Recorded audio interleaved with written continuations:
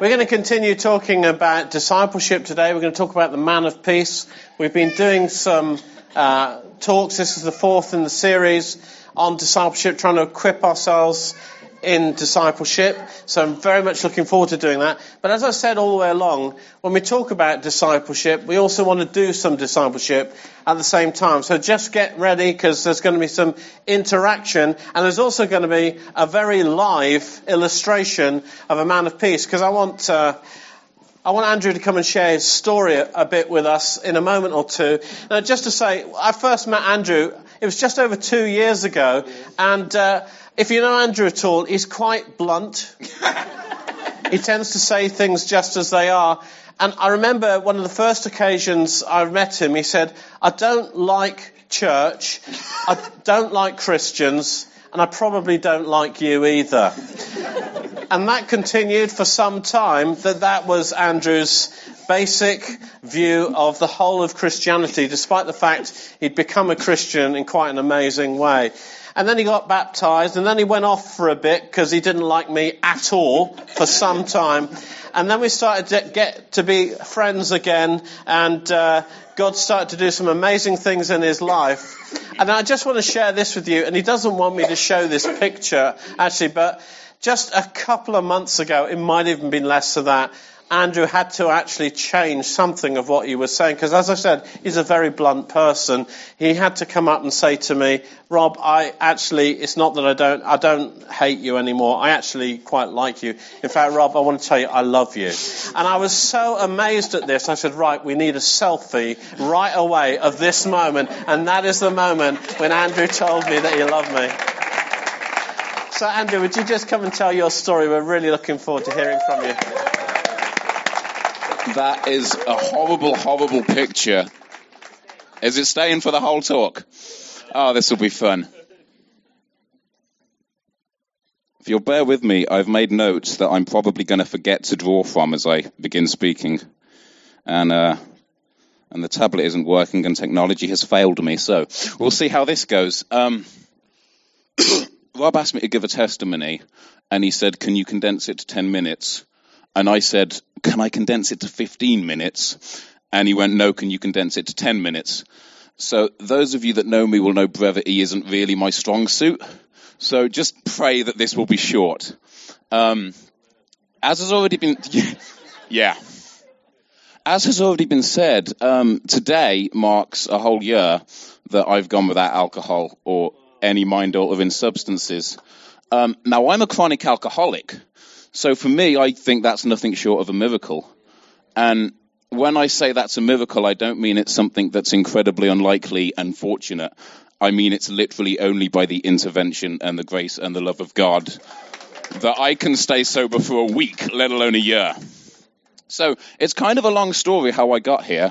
So what I'm now going to do is try and condense 3.5 years into 10 minutes. So bear with me, this might go really, really fast. I became a Christian when I was 19.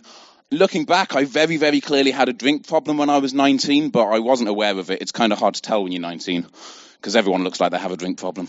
But I was a very, very depressed individual, and I had a very powerful encounter with God. And I kind of figured, well, this Jesus guy can't do a worse job of running my life than I have. So I gave my life to God, and I became a Christian, and I turned up at Jubilee not long after. And you baptized me here, and that was really, really, really significant. And I remember Steve Wicking saying to me, "Are you ready to stop living for yourself and start living for God?" And I said yes. It would have been really awkward if I'd said no, to be fair. But I said yes. And here's the thing: you could have hooked me up to a lie detector. I meant that yes. If I ever meant anything, I meant that yes. I said I'm going to stop living for myself. I'm going to live for God. I'd met Jesus. I was all in for this, man. And about a week after that, I got fired from my job for turning up blind drunk, which surprisingly is frowned upon in some companies. And I was in this weird situation because I'd made this commitment and I knew I meant it.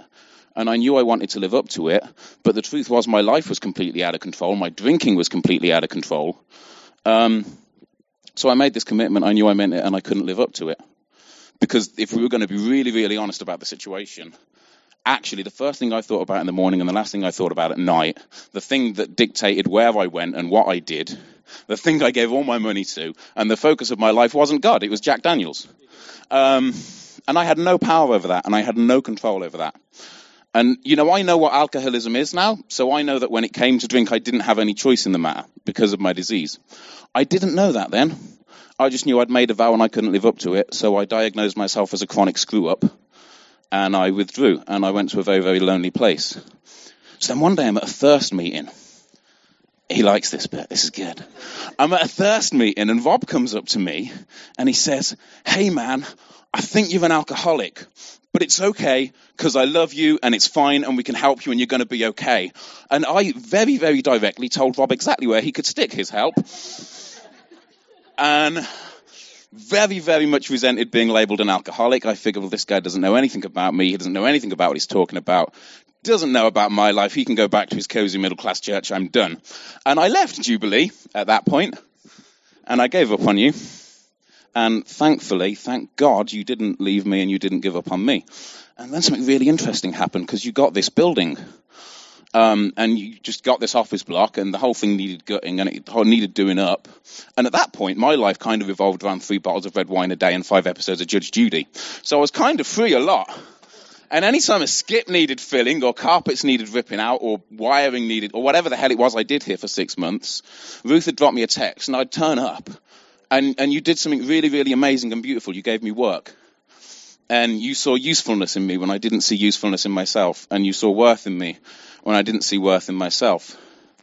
And a relationship could kind of build away from the Sunday morning stuff and away from the "we think you're an alcoholic, we want to help you" stuff. And all the time this is going on, my drinking's getting worse. And the consequences are getting worse, and my behaviours when I'm drinking are getting worse. And so there were a couple of times when I kind of figured out maybe this is a problem, and I tried to stop, and I tried really sincerely to stop. And what would happen is I'd stop for a while, I'd start to rebuild my life, and then something would happen, I'd twist, I'd pick up a drink, I'd be gone again, and worse than ever. And that just kind of kept repeating itself until I kind of gave up. And then one day, it was Good Friday last year, and it was about 3 a.m. in the morning, and I won't tell you what happened, because it's not a pleasant story. But about 3 a.m. Good Friday morning, I hit what alcoholics like to call rock bottom. And it terrified me, and it terrified me in a way that all the arrests and hospital trips hadn't been able to terrify me.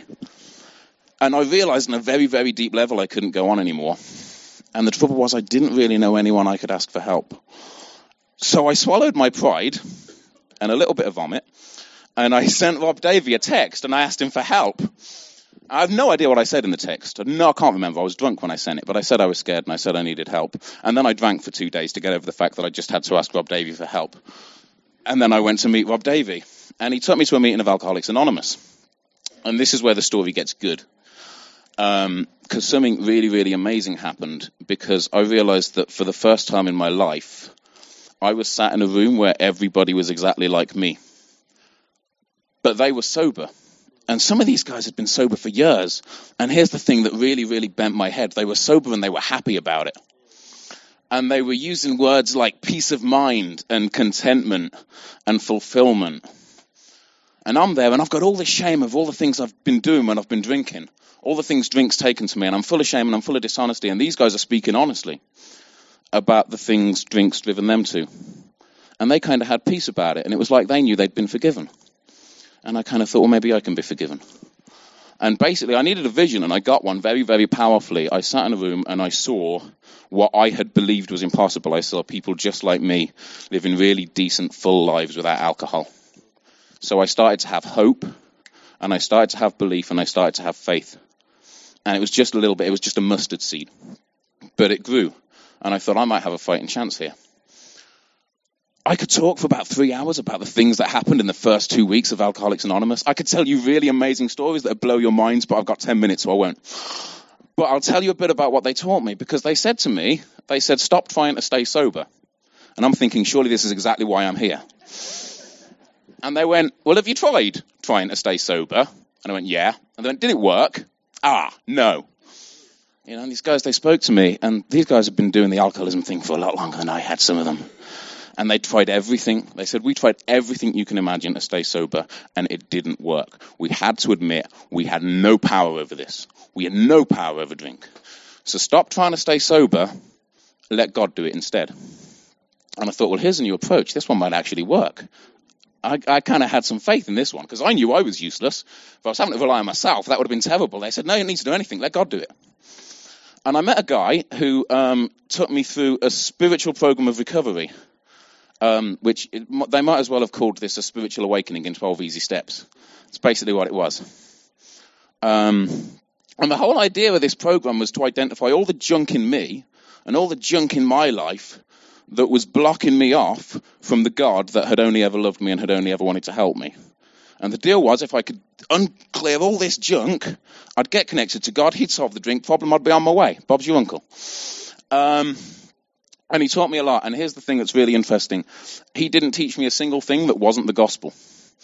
He told me to pray. He talked about my will and God's will. He talked about replacing fear with faith. Had to confess all my sins to him over coffee in an afternoon. That was an experience.